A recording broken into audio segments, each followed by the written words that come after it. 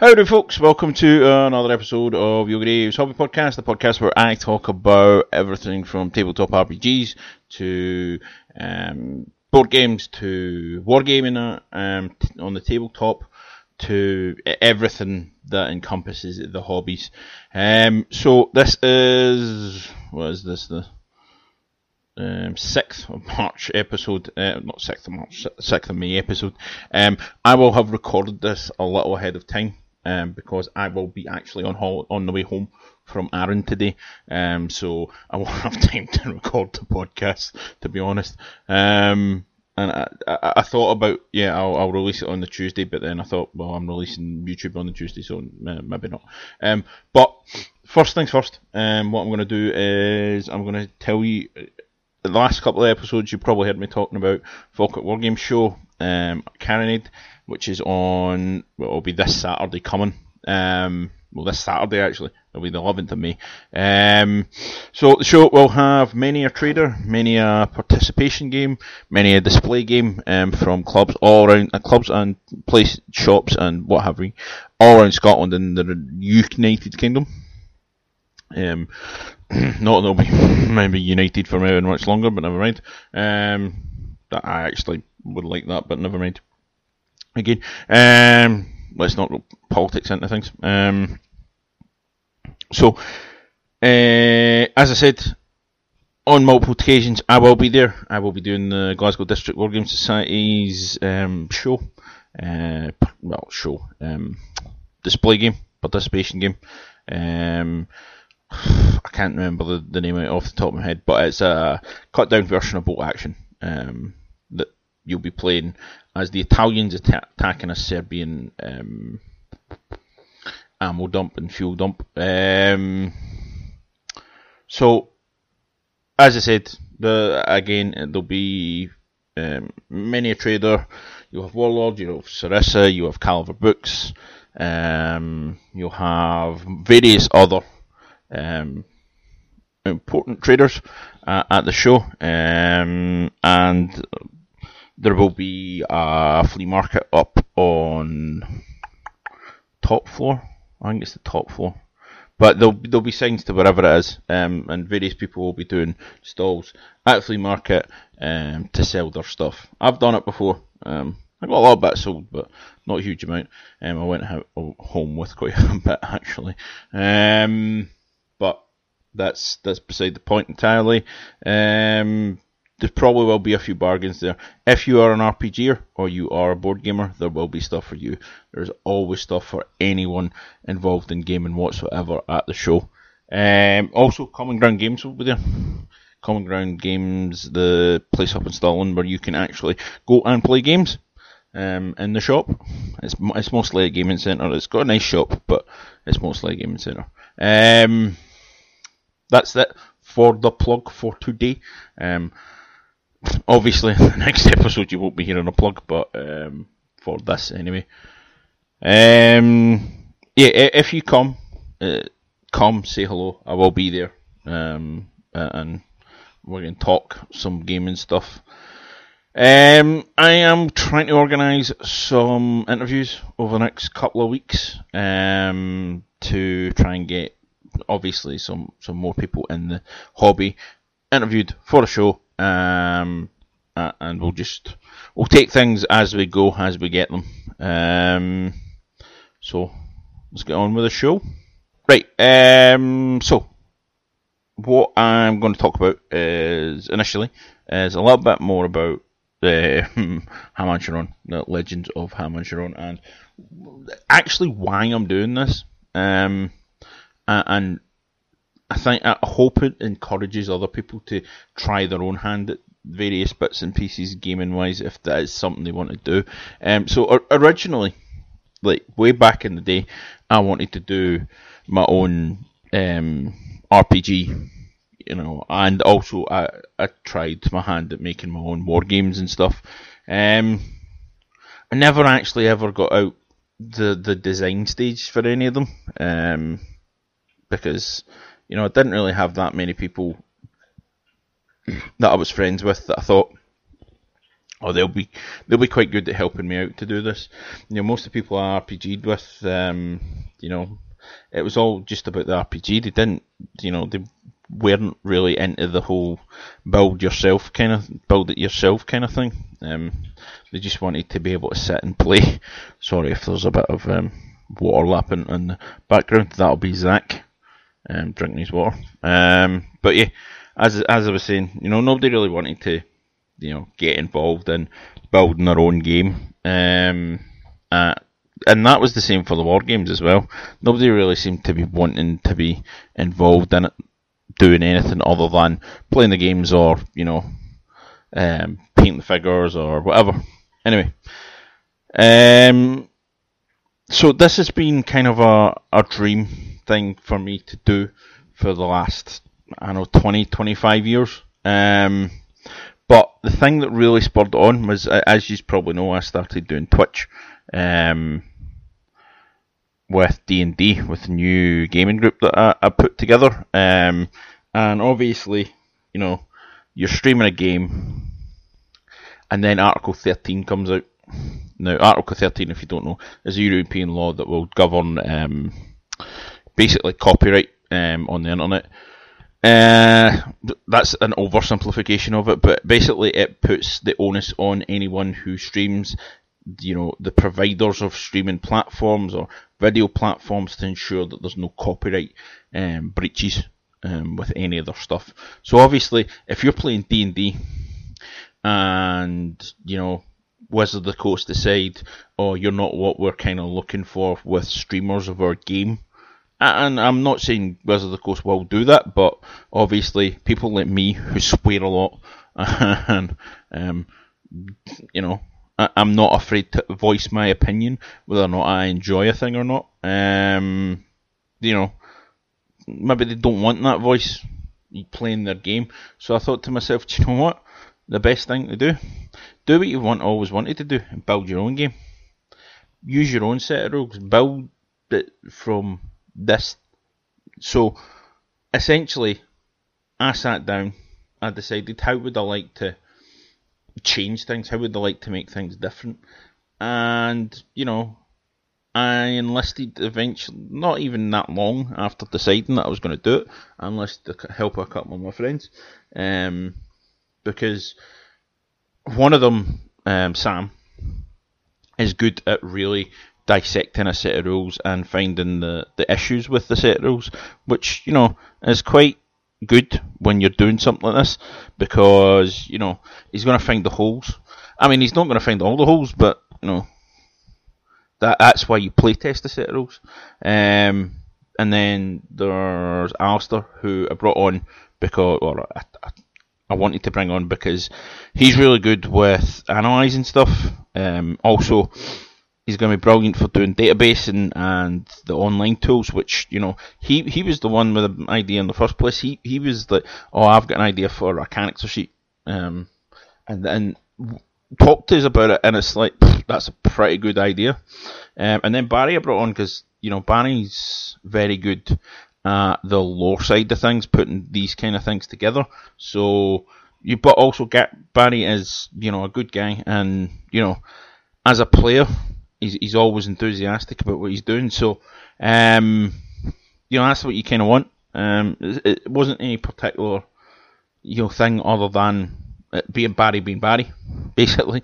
The reason that I wanted to bring him on, and what I've decided now is basically the four of us, we'll be sharing a company when we put the company together. And I told them that, and they're like, well, we thought we'd just help you out. And it's like, well, I've decided that, when it goes commercial, then it's going to be four of us together doing users helping as much as anyone is it going to help, and users sharing. So rather than credit sharing, why not just the four of us start our own company eventually, and we'll get things going, and we'll do everything ourselves. Self-publish and all the rest of that kind of stuff. But that stuff is obviously a couple of years at least a year at least down the line before we have to even start looking at that kind of thing. But I am looking big picture, because sometimes I do not look big picture, but sometimes I look way big picture. And on this, it's something I need to do. It's not just something I want to do. Something I need to do. Something I need to get out. And I need to publish. So, that's how it's becoming what it is. I said to talk a little bit about the actual rule set and other episodes. So the difference between this set of rules and basically other sets of rules is with Fate. So I'm calling it the Fate deck just now, but there are going to be probably better names for it in the future. Basically, excuse me. With the Fate deck, each character has a certain number of fate points. Now, every character starts with at least 2, maybe 3 or 4, and they can have a maximum of 10. And there's the Fate deck, so it's a deck of cards. They've got a Red Joker, Black Joker. Well, the Red Joker's called the Lord of the Celestium, and the Black Joker is the Lord of Tyranny. So these are 2 different. Our plan is, when we actually release the rules, to have a set of cards that are like our own cards. So each card, you can buy a set of playing cards and use them. So Red Joker is Hanron, the Lord of the Celestium, so he's the leader of the good wizards, the good gods. And then Jalador is the Lord of Tyranny, or the Lord of the Underworld, who is the leader of the dark gods, or the evil gods. And basically, each card and each suit will be one of the gods. I know that's quite a few pictures that are going to have to get done for us, but it'll be worth it when we eventually release it. But essentially, with the Fate deck, is you have a dice roll that you fail, but it's really important that you pass it. So it could be, a really important plot point, or what you think might be a really important plot point that you've got to get through, but you've got no way getting through it unless you use this Fate point, because it's too hard for you to do it with the dice. So you flip a card, and you say, okay, so it's not an impossible, but a near impossible attempt. So you draw a card, and this card has to be, you say, right, so it needs to be, you're a light character, so there's a good guy. And the order of precedence at the moment would be hearts, diamonds, clubs, spades. Now, for an easy skill check that you need to pass, but your dice roll have been terrible, you, or an intermediate. So easy and intermediate, you can choose a colour or which card. With difficult and regular tests, it has to be a red, a joker, a heart, or a diamond suit card. You have to say it'll be this one or this one. So you choose the colour or you choose a suit. But with difficult tests or near impossible tests, it has to be one half of the hearts. So if you draw that card and you go Red Joker, yes, awesome. You've got the Red Joker, which means your fate points being refunded, and it's a critical pass. That's awesome. If you pull a Black Joker, this is because you're a good character. That fails, critical fail, and then you lose an extra fate point. But if you pass, by pulling whatever half of the heart suit that you decide you want to go. You pass. Well, you don't get the critical pass, but you get the pass. And that's great. Yes, we've got through that plot point. It'll be the same for combat. Letting a post test. Highest card between you and the GM wins. If you're a player character or the light, and you or the GM pull the red joker, which is the High King, it scores a critical pass and the fate point is refunded. If you or the GM pull the Lord of Tyranny, it causes a critical fail and a second point fate point is lost. Now you don't really want critical fails because critical fails are bad. The thing is, this is now reversed if you're a dark character or if you're a neutral character that decides, oh, for this session I'm going to favour the dark or the light. It depends on neutral characters can either favour one side or the other in a session, but one of the things with it is you can't favour it too much, or after a certain number of sessions then you can start falling or start going to the light. And if you're a cleric of a particular god, that's not good. That's not a good thing. So, that's a very simple explanation of that particular mechanic in the game. I think. It will probably be better explained when you actually read the explanation. But I like to talk about these things. Also, with the skill tests. Skill tests are something I was going to talk about because they're a little different. Skills. So essentially, skill checks are on a certain number of d20s, so you have to score at least one success. When you do a simple test, you do it with 5 d20s, you plus 3 on your skill check. Intermediate with 4 d20s at your skill check, with 3 d20 at hard, at a -3. Extremely difficult, you roll 2 d20 at a 6, and almost impossible, you roll a single d20 at a -9. You can supplement these dice with dice from the dice pool, so a certain amount of passes over and above the one you need can give you extra dice into a group pool point, or pool, group dice pool, and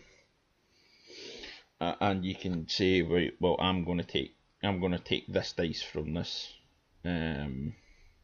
dice pool, and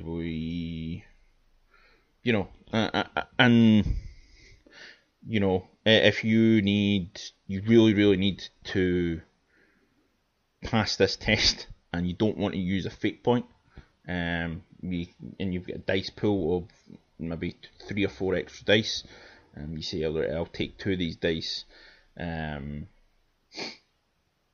you roll the dice. So if it's almost impossible, you've got those three dice to get your skill test. -9. Skill tests, always on a 1 or a 2 they pass, always on a 19 or a 20 they fail. It gives you a little leeway, but also your bonuses and negatives can bring you below or above that, but the actual roll will never stop, be never less than a 2 and more than an 18. But obviously that'll be explained a wee bit better as and when we go on with the game. So with it, with the skills, you've also got talents. So talents are things that you're capable of doing through your training and knowledge and proficiency. So the likes of weapon talents. So weapon talents there's the overarching weapon talents. So, you've got your unarmed attacks, you've got light bladed weapons, medium bladed weapons, heavy bladed weapons, you've got hafted weapons, you've got handled weapons, you've got martial arts weapons, you've got exotic weapons. Yes, I do know that's like, what do you call it?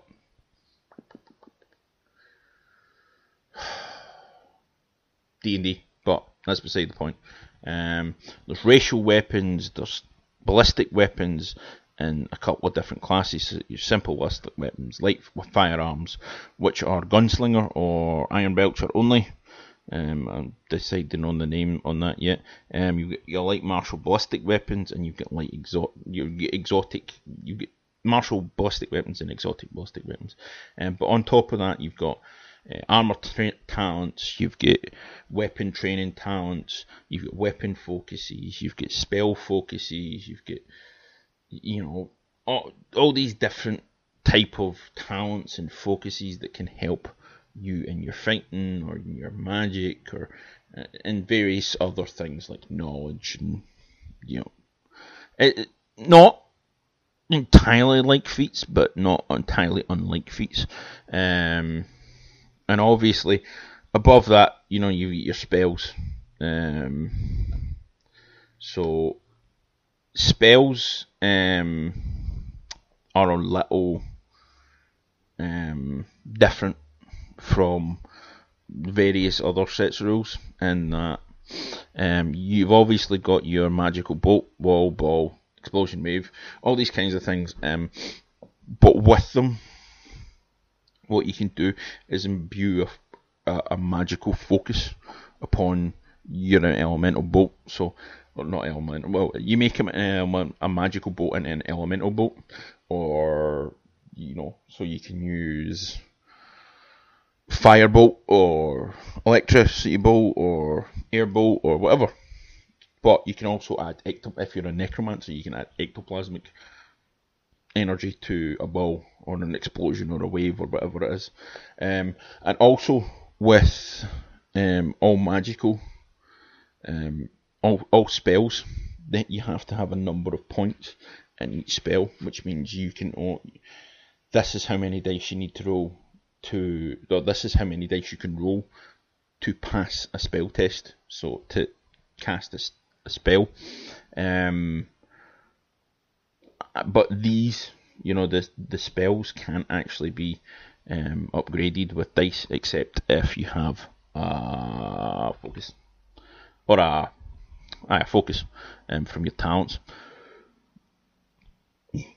I'm not going to continually talk about the set of rules, obviously, because, you know, it's probably counterintuitive sometimes to spend too much time talking about it. But obviously this podcast and the last podcast, I've been spending a bit of time looking at them, and thought, well, I'll talk about them now because I don't really have that much to talk about right now, because obviously I am doing two in a very short space of time. So yeah, hold on, 2 seconds, I'll be back.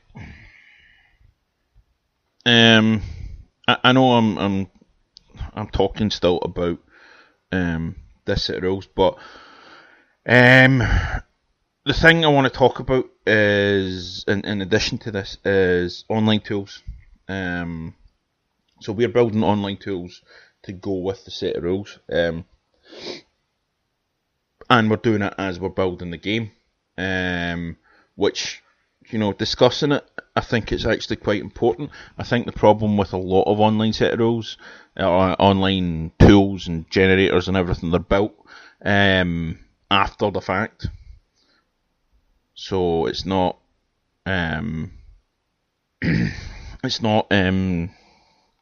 built as in when you're building it. So, you know, it's all after the fact. It's not thinking about, well, this goes with this goes with that. So you're having to go back and do it all at the same time, you know, as trying to develop other things. So the idea behind us doing this is everything's going on databases. You know, all the weapons, armor, you know, spells, character races, you know, all the things that help you build the character. And then we'll put monsters and how to build your own monsters and all the rest of that kind of stuff. Building NPCs, building your own dungeons. Excuse me. But building all this stuff to help us, as much as it's going to help any player that plays it, it's going to help us. But my plan is to not only have it running online, but making it available for you to use offline eventually. Obviously, because we're working it through databases, I'm hoping that we can get it programmed as well, so that we can release an offline version. I'm going to talk to the guys about that next week. We're going to sit down next Monday, do some board gaming, and talk about the game, and how we're progressing with it, and what things are happening. And obviously, you know, having an online character sheet is going to be a wee bit different for this one, because obviously part of your character sheet is the cards. So actually having an online version of the cards that you can go, right, okay, so for this particular game, I've got this card, this card, this card, this card, this card, so I know which ones to take out my deck, or the communal deck,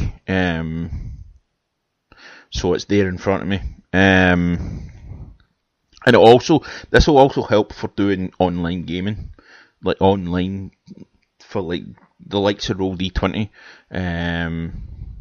You know, so everyone's got everything in front of them. You don't need bits of paper or links to different character sheets or all the rest of that kind of stuff. It'll be there anytime you want to play it. You know.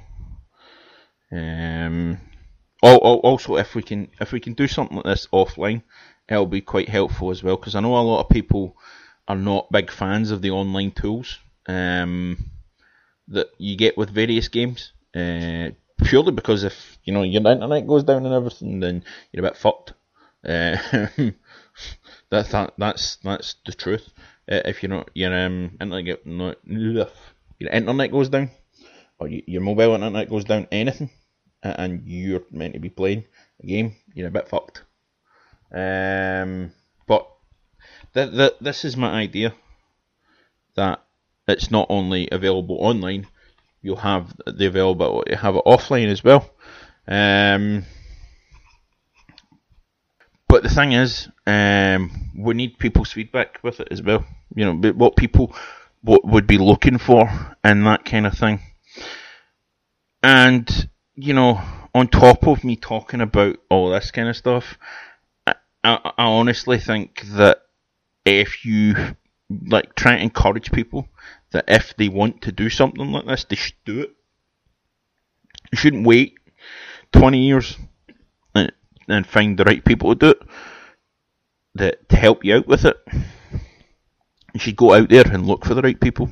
I know I'm saying this now, that it's much easier to go find people, thanks to Twitter and Facebook and all these different social media platforms.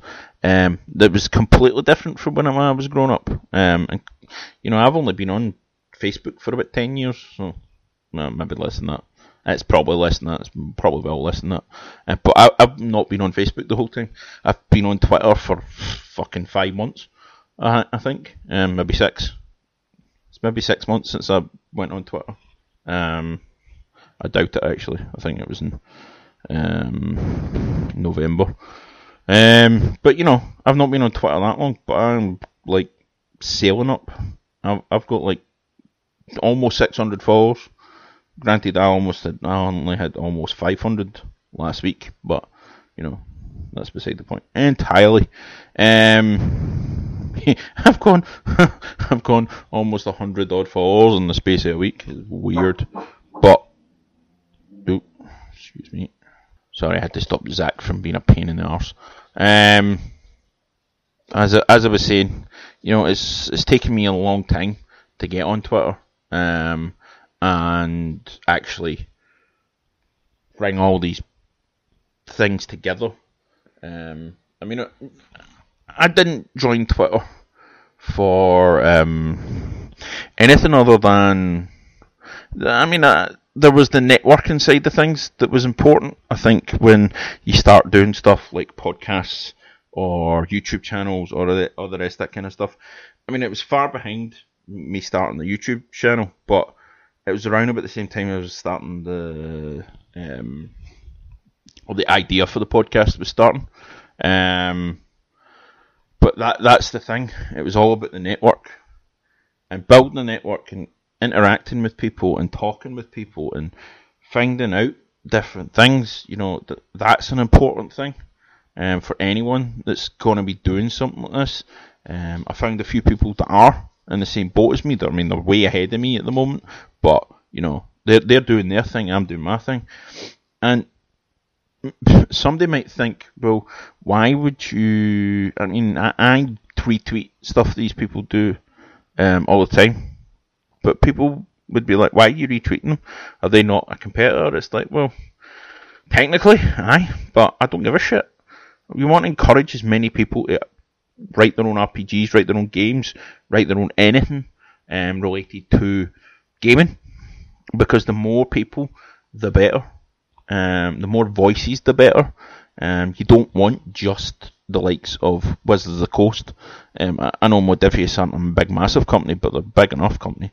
Green and Ronin were one. I don't know if Mongoose are still there. Don't know if all these companies are still here, but you know, you don't want like single massive entities, and I know they're not all massive entities, but you know, they're big enough that there are multiple people involved in them, like writing various sets of rules and stuff. But the thing is, you want a lot of voices, and you want a lot of diverse voices, which is the thing that self-publishing RPGs are important for.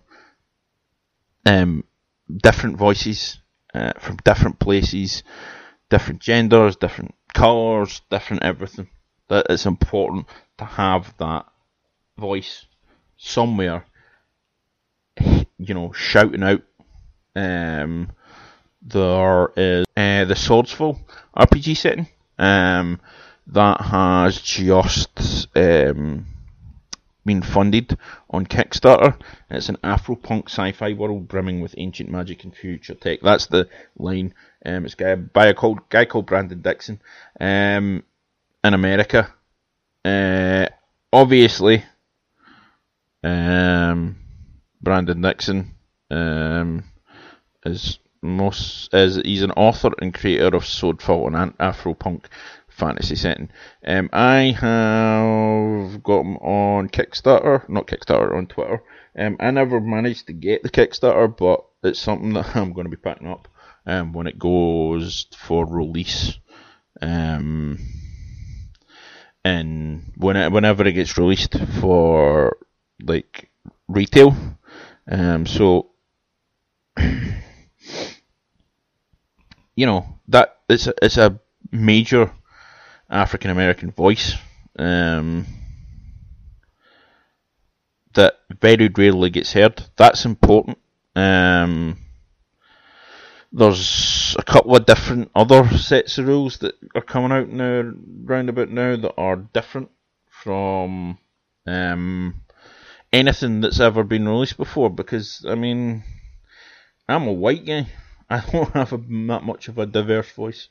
But that's the same for pretty much the vast majority of RPGs. I mean, but as I said, the Kickstarter thing, you know, self-publishing, it has got to the point where people are standing up and saying, well, this is my story. This is what my story looks like. And I'm a big fan of that. I'm a massive fan of that.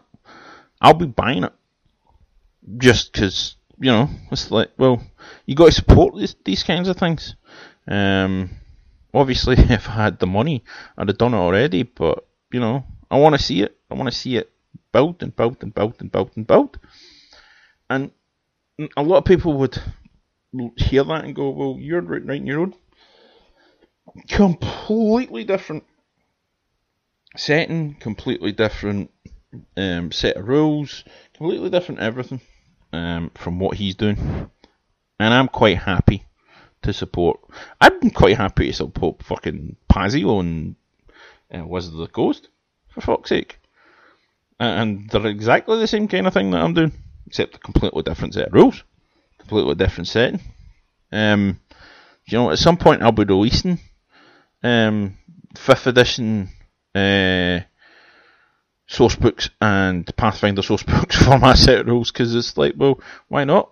It's another stream of revenue, and it's easy enough for me to work back and forth between, because, you know, elves are elves, dwarves are dwarves, humans are humans, goblins are goblins, elves are elves, you know. I said elves are elves, but dark elves are dark elves, and goblins are goblins, and orcs with a twist. But, you know, there's a lot of parallels that you can just, you know, you pull apart and you put back together. But I didn't want to just go, alright, I'll do a setting for D&D or a setting for Pathfinder, or, you know, it's like, what's the point when, you know, again, Article 13 could come and bite me in the arse, but I will. I'll go to them and I'll go to them. Well, I've released this. I'd like to release this and this. Let's make some money together. But as I said, different voices are important. Where am I? I don't even know where I'm going with this sometimes. Keep on getting into trouble from people because I keep on going because I don't know where I'm going sometimes. Sometimes I just sit down and start talking into the mic. And I don't know where I'm going with it. I just sit and talk until I get bored with my own voice, which is often. A thing I wanted to talk about with group dynamics with gaming is it's trying to figure out a way of making people understand that you're pissed off with the fact that they don't bother their arse organising their own games and want you to organise every fucking game for them. This is a particular problem I've been having for a while. That, you know, I've got to the point where with certain people I'm like, right, I'm not going to bother organising your game for you, or I'm not going to bother including you in organising the games because you just expect me to do it, and I'm sick and tired of it. But the problem is that you don't want to alienate anyone from your game. You don't want to alienate anyone from a group because they have an issue, a certain issue. And I know I'm not the only one with this particular issue in this group of people. But it's trying to tell somebody tactfully, and I have a problem with my tact. I don't have much. If I've got something to say, I'll fucking well say it. And the way that I talk when I'm on this, when I'm on the YouTube channel, or you hear me talking all the time, I'm fucking blunt. And a lot of the time I can't do subtle. And I can't go, right, well, the thing is, you know, you're not doing it yourself, so, you know, maybe you should think about doing it. It'd be like, listen, man, fucking sick and tired of you fucking around. Go organise your own goddamn games. That is the kind of thing I would say to their face. And you can't do that because it'll start fights. And I don't need fights. I have enough fights dealing with shit at work that I don't need them in my life when I'm outside of work. Got enough potential for fights in work, but you know what I mean. And what I kind of want is people to talk to me about it, because I don't know how I'm gonna get around to this, or get them to understand that, you know, we need you to start doing your own thing. We need you to start talking to people and organising your own thing, because we're sick and fucking tired of doing it for you. Because the subtleness that everyone's been going, well, or we're doing this or we're doing that, and there's no space for you, or there's no space for that person, or that, the next thing. It doesn't seem to be fucking sinking in. And I'm trying to find a way of doing it without anything related to me losing my shit at them, because I really don't want to do it. I can see me actually getting in a fist fight with one of them, and I really don't need that. Apart from anything, I could lose my fucking license if that happens. But yeah, I mean, I talk about it because, I mean, I've talked about it with other people, but you don't really know how to deal with it unless you've had it in your own group, and that's why I'm putting it out there. It's like, I've never had to deal with this kind of thing before, because everyone seemed to understand that if you haven't organised a game, you don't get a game. In the past, anyway. I think, to be honest, we've coddled them for a little bit too long, and they've got lazy, and they've decided, oh, somebody's going to organise it for us anyway, so we might as well, wait around and see what everyone's doing. I mean, this is one of the reasons that I'm not, my intention is not to not include them in the initial playtesting of the rules. I know I say every playtester's a great playtest as another person playing the game, but I don't honestly think that, there will be any help to it. And I mean, that's shitty, and I feel shitty saying it sometimes, but it's like, I honestly don't see any merit to including them. But, that's me. What else? Oh, yes. I am going to be playing 40k Munchkin very soon, and I'm looking forward to it. If you haven't played the Munchkin games before, Steve Jackson Games did the original Munchkin, and if you've seen the cards, it's John Kovalic that does the Dock Tower games. He did all the art for the original Munchkin, and I think he did it for the 40k Munchkin and the new Age of Sigmar Munchkin that's coming out as well. Essentially, what it is you have a character, like any RPG. You adventure, you fight monsters, and essentially what you're trying to get is yourself to level 10. And the first person to get to level 10 wins the game.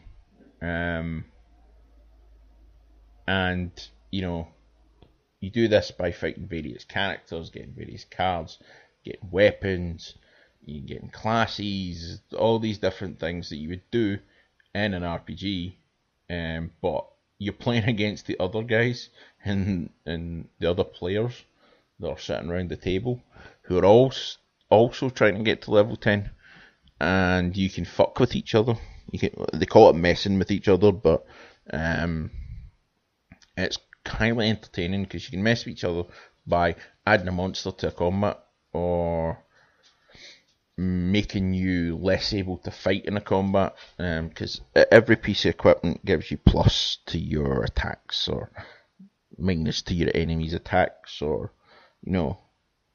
all these kinds of things. If you haven't already played them, or haven't already had a shot at it, I highly recommend it. I also highly recommend getting the Marvel version. I have Munchkin Marvel, and we played it. I did mention it in the last podcast, I think. We played it a couple of weeks ago. Bianca, she won because her particular hero, it was like an agent of S.H.I.E.L.D. you start with, and rather than a normal adventurer hero.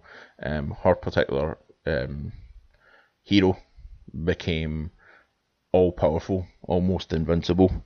In fact, was pretty much invincible by the end of it, because the rest of us had been fucking with each other, and hadn't actually paid attention to the fact that she was building up this awesome character, and you're like, right, okay, we lost, but it was a good, entertaining game, and I highly recommend anyone going and buying Munchkin, in any version of Munchkin. You always get the base game first, obviously, but one of the guys, Sam, has pretty much all the add-ons for the original Munchkin, and that game can be hilarious to play with a big group of players. What else? My brain is starting to go mush again. Oh yeah, I know I talked about the 40k the other day, about Kyrgios. He was talking about the line coming back, obviously. Lionel Johnson for the Dark Angels Primarch. And I'm actually kind of pissed off that they would bring that fucking arsehole back before they brought either Conrad Kurz, Lemon Russ, Yagtai Khan, any of the actual good Primarchs to bring back, because Lionel Johnson's basically another fucking Gilliman. I don't want another bloody Gilliman. Gilliman's a fucking arsehole as is. But, bit of diversity. Lionel Johnson is a fucking Dark Angel, for God's sake. I can't remember the Salamanders chapter master. He's a perpetual, if I remember rightly. Why not bring him back? That is proper diversity. For fucking 40k. But yeah, I mean, you could have brought Conrad Kurz back. Not Conrad Kurz. Korax. I call him Conrad Kurz. I cannot believe I called him Conrad Kurz. Fuck. Corvus Corax. You bring back Corvus Corax, you bring back the Salamanders guy, can't remember his name, you bring back Lemon Rush, you bring back Yagtai Khan. The only character worse to bring back than Lionel Johnson would be Rogel Dorn. Because Rogel Dorn's an even fucking more boring version of Gilliman, for God's sake. I mean, really? Do we really want Rogel Dorn to come back? He's a Siege Master. So the fuck what?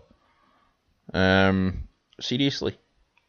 It's annoying that they're bringing back Lionel Johnson before they bring back anyone else. Because, apart from Rogel Dorn. In fact, Rogel Dorn would be the worst one to bring back ever. The fucking funny. But, I mean, come on, for God's sake. Show a wee bit of fucking backbone or something.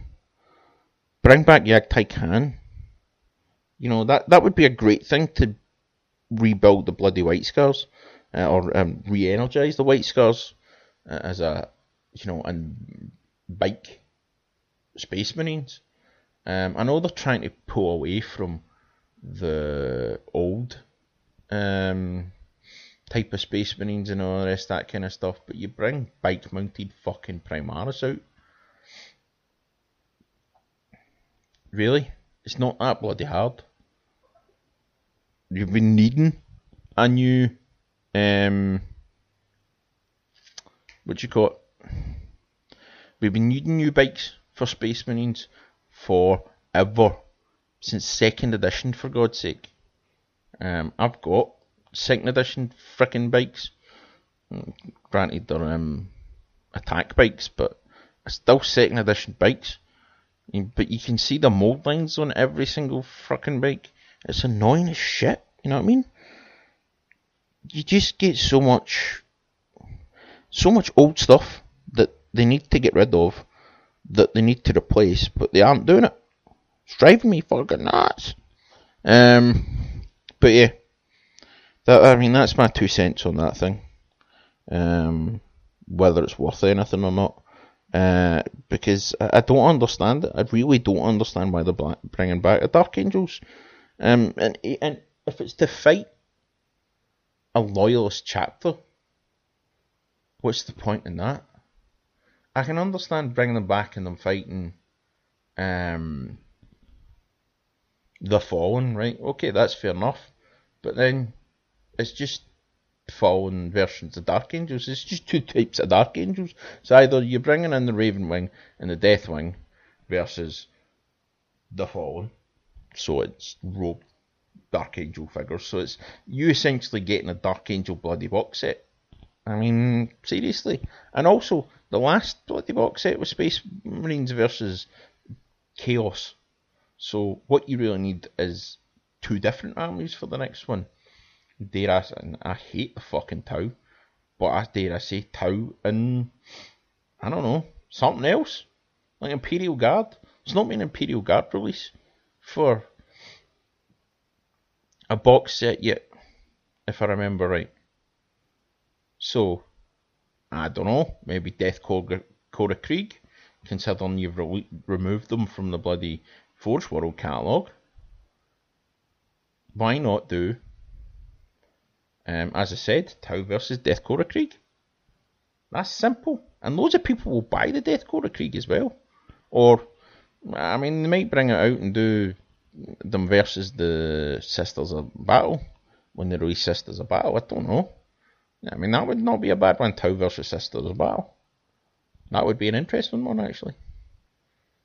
Two completely different sets of troops in full armour, pretty much. You know, that would be an interesting box release, but releasing...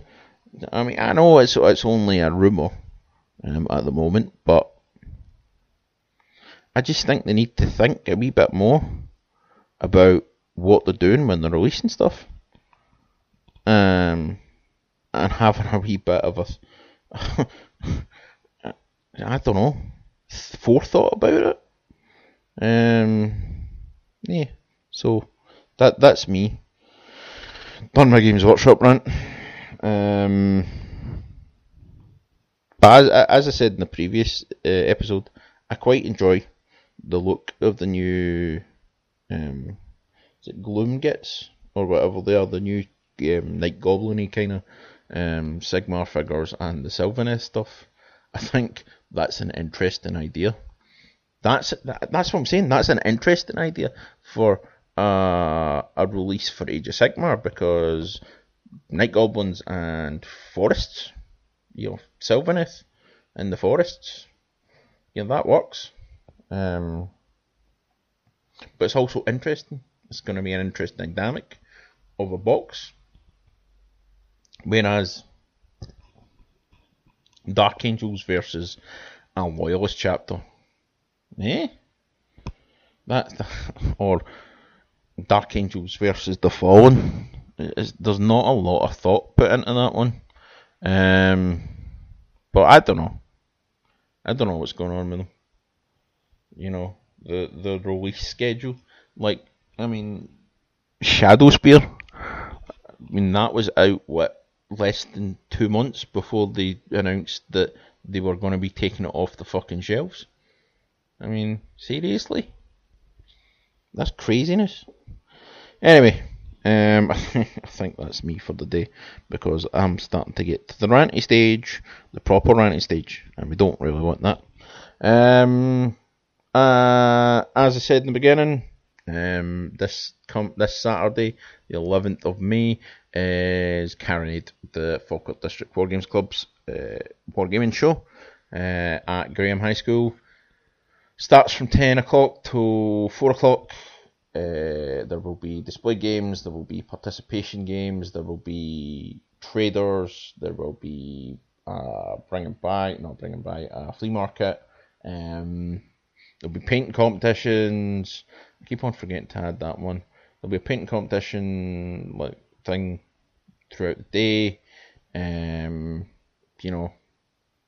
It's pretty decent. I say pretty decent. It's decent catering facilities, but the venue as a whole is pretty good, and the show is normally excellent. I think it's like the 13th year or something like that this year, and I enjoy it. I will be there with Glasgow District Wargamers Club, or Wargamers Society's participation game. It'll be Italians versus Serbians. I can't remember the name of the scenario off the top of my head, but if you want to come along, come say hello. And I think that's it for the plug. Obviously, since next Monday, it'll already been. I won't be plugging it. If you want me to plug something of yours, give me a shout. As I've been saying the last couple of episodes, no raffles right now. I'm trying to figure out what to do with them, whether or not to continue them or not. And I think that's it from me today. I'm going to say good day and happy hobby.